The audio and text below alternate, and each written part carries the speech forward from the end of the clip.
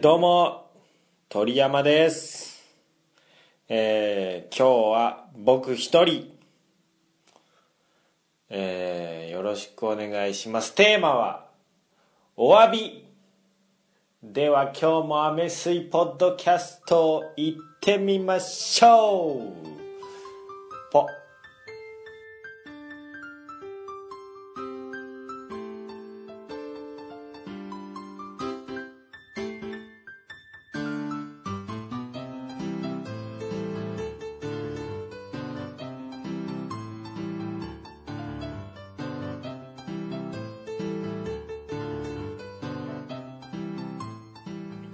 はいはいはい、いつもね辻くんが言ってくれるポを自分で言っちゃいましたけど、ね、お詫びというのは何を隠そう、前回の放送でね、なんだ23日にね次回は放送しますっていうことだったんですけど、それをせずにというか、試みたんですけど LINE ライブとね一緒に同時で行こうっていうことで、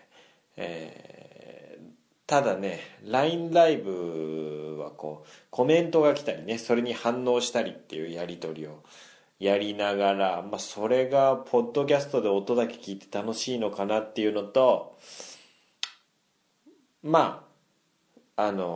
録音してる機材の電源が落ちて録音が消えたっていう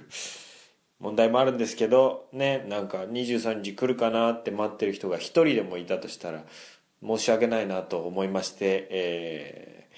急遽僕だけで録音しております。すみませんでした。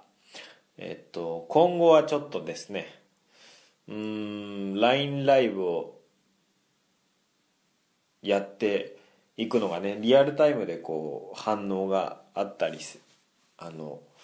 できるんでいいかなと思ってますが、ちょっと振り返る意味でもね、今日はポッドキャストねやっている理由話します。アメポねの理由なんですけど、僕は高校生の頃結構寝れなかったりというか学校行けなかったり過ごした時期があるんですけど、その時にね最初はテレビね夜まで見てたり、でもこれ自分ダメになるなと思って、目も冴えてしまうし、でテレビとさよならして自分の部屋にテレビを置かずに、でその時にこう目をつぶってなんか不安になるんですね、いろんなこと考えちゃって。でそれでなんか助けられたのがラジオで、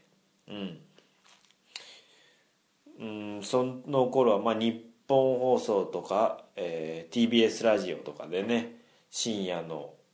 1時枠とか12時間オールナイトニッポンとかですよね。いろいろ聞いてて、すごい聞いてたのは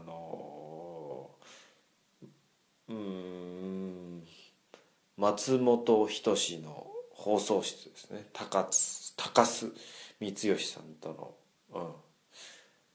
放送をすごいたくさん聞いてまして、それでアメスイのそのラジオの冒頭のね、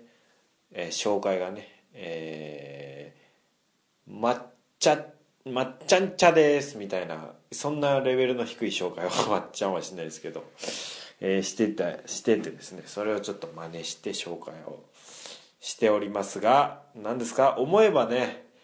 僕が音楽に興味持ったというか、最初にすごい、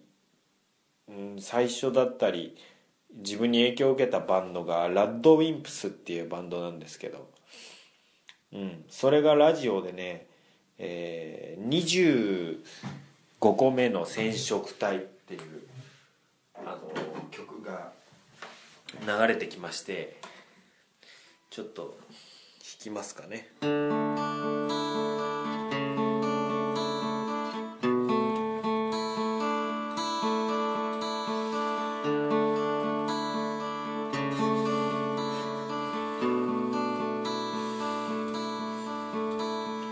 あなたがくれたものたくさん僕持ってそれを今一つずつ数えて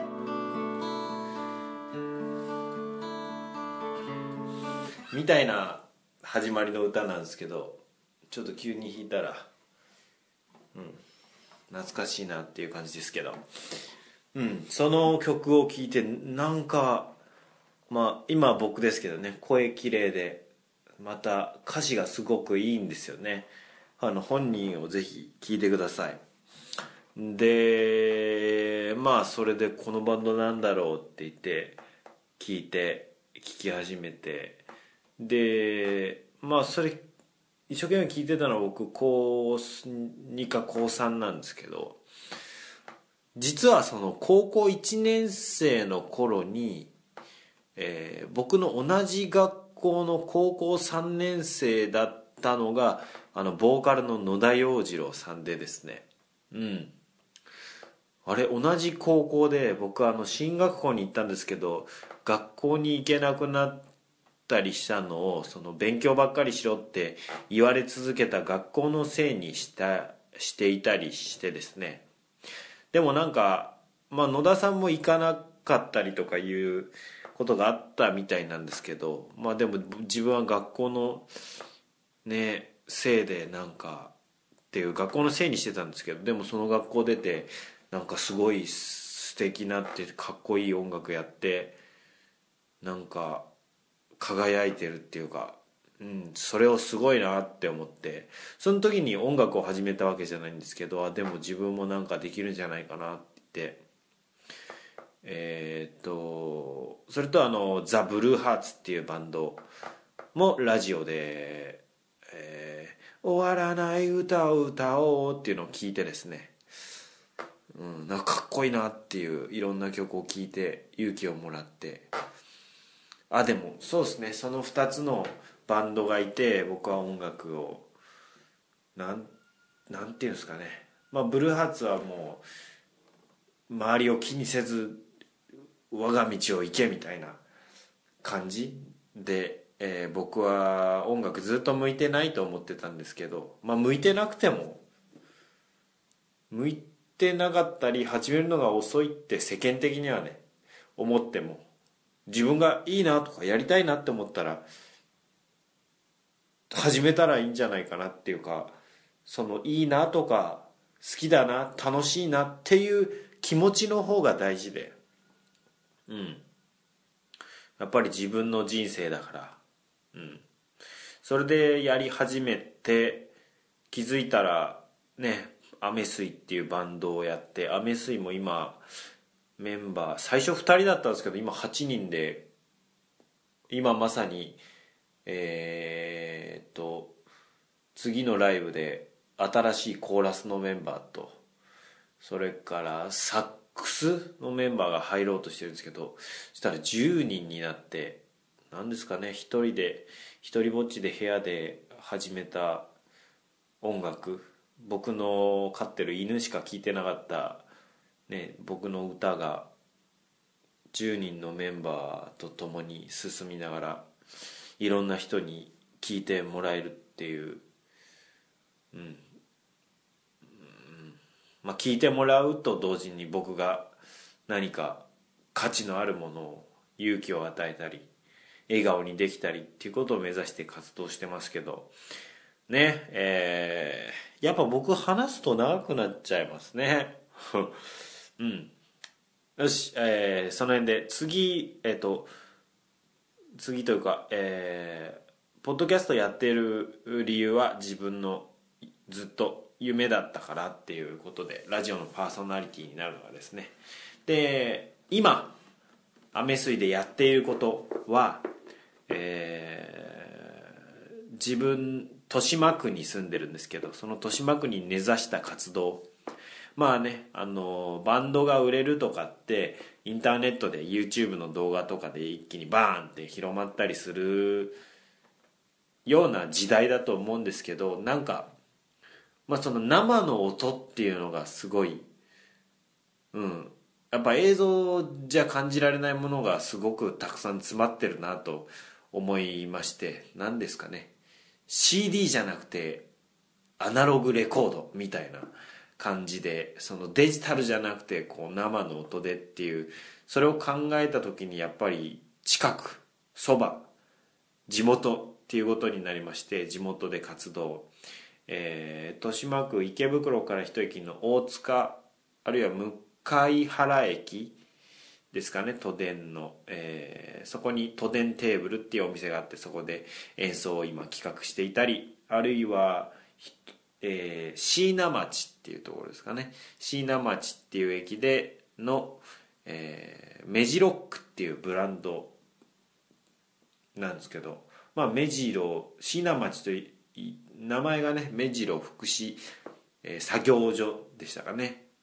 まあ障害のある人たちなんですけど、そのなんかその人たちが描いた絵のユーモアがすごく心惹かれるものがあって、そこの人たちと一緒に、グッズを作ろうとしていたり、しています。まあ豊島区って言いつつ、まあ限定しすぎず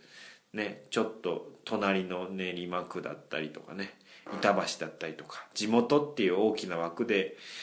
活動していけたらなと今は思っています。で、これからやりたいことはそれの、まあ、コツコツ継続していくことと、あとやっぱりどんどん時代が変わっていくので、新しい世代、もう自分たちが考えないような、世界で生きることになるっていうか、どんどん変わっていく世界で生きることになる新しい世代とのつながりを持ちたいなと思いまして、その上で LINE ライブっていうのは、この前初めてやった時もなんかたまたま通りすがったっていうかね、見てくれた人がね、コメントをずっと見てコメントもくれたりして、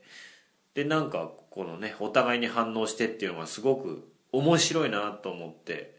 ね、もしかしたらその人がライブに来てくれて実際に出会うっていうことにもつながるかもしれないですし、なんか演奏はこうね、生で地域でやりながら、なんかこう僕のちょっと夢っていうか、まあ半分以上は自分がやりたいからやってるんですけど、 LINE ライブっていうもので、まあ、生放送ですね。それもなんかこういつでも聞けるじゃなくて、生放送でたまたまタイミングがあったりとか予定があった場合に聞いてもらって見てもらってっていうのを、そこでもアメ水のライブをその LINE ライブ用にスタジオで撮ったりとかいうのをやってみようかなと考えているので、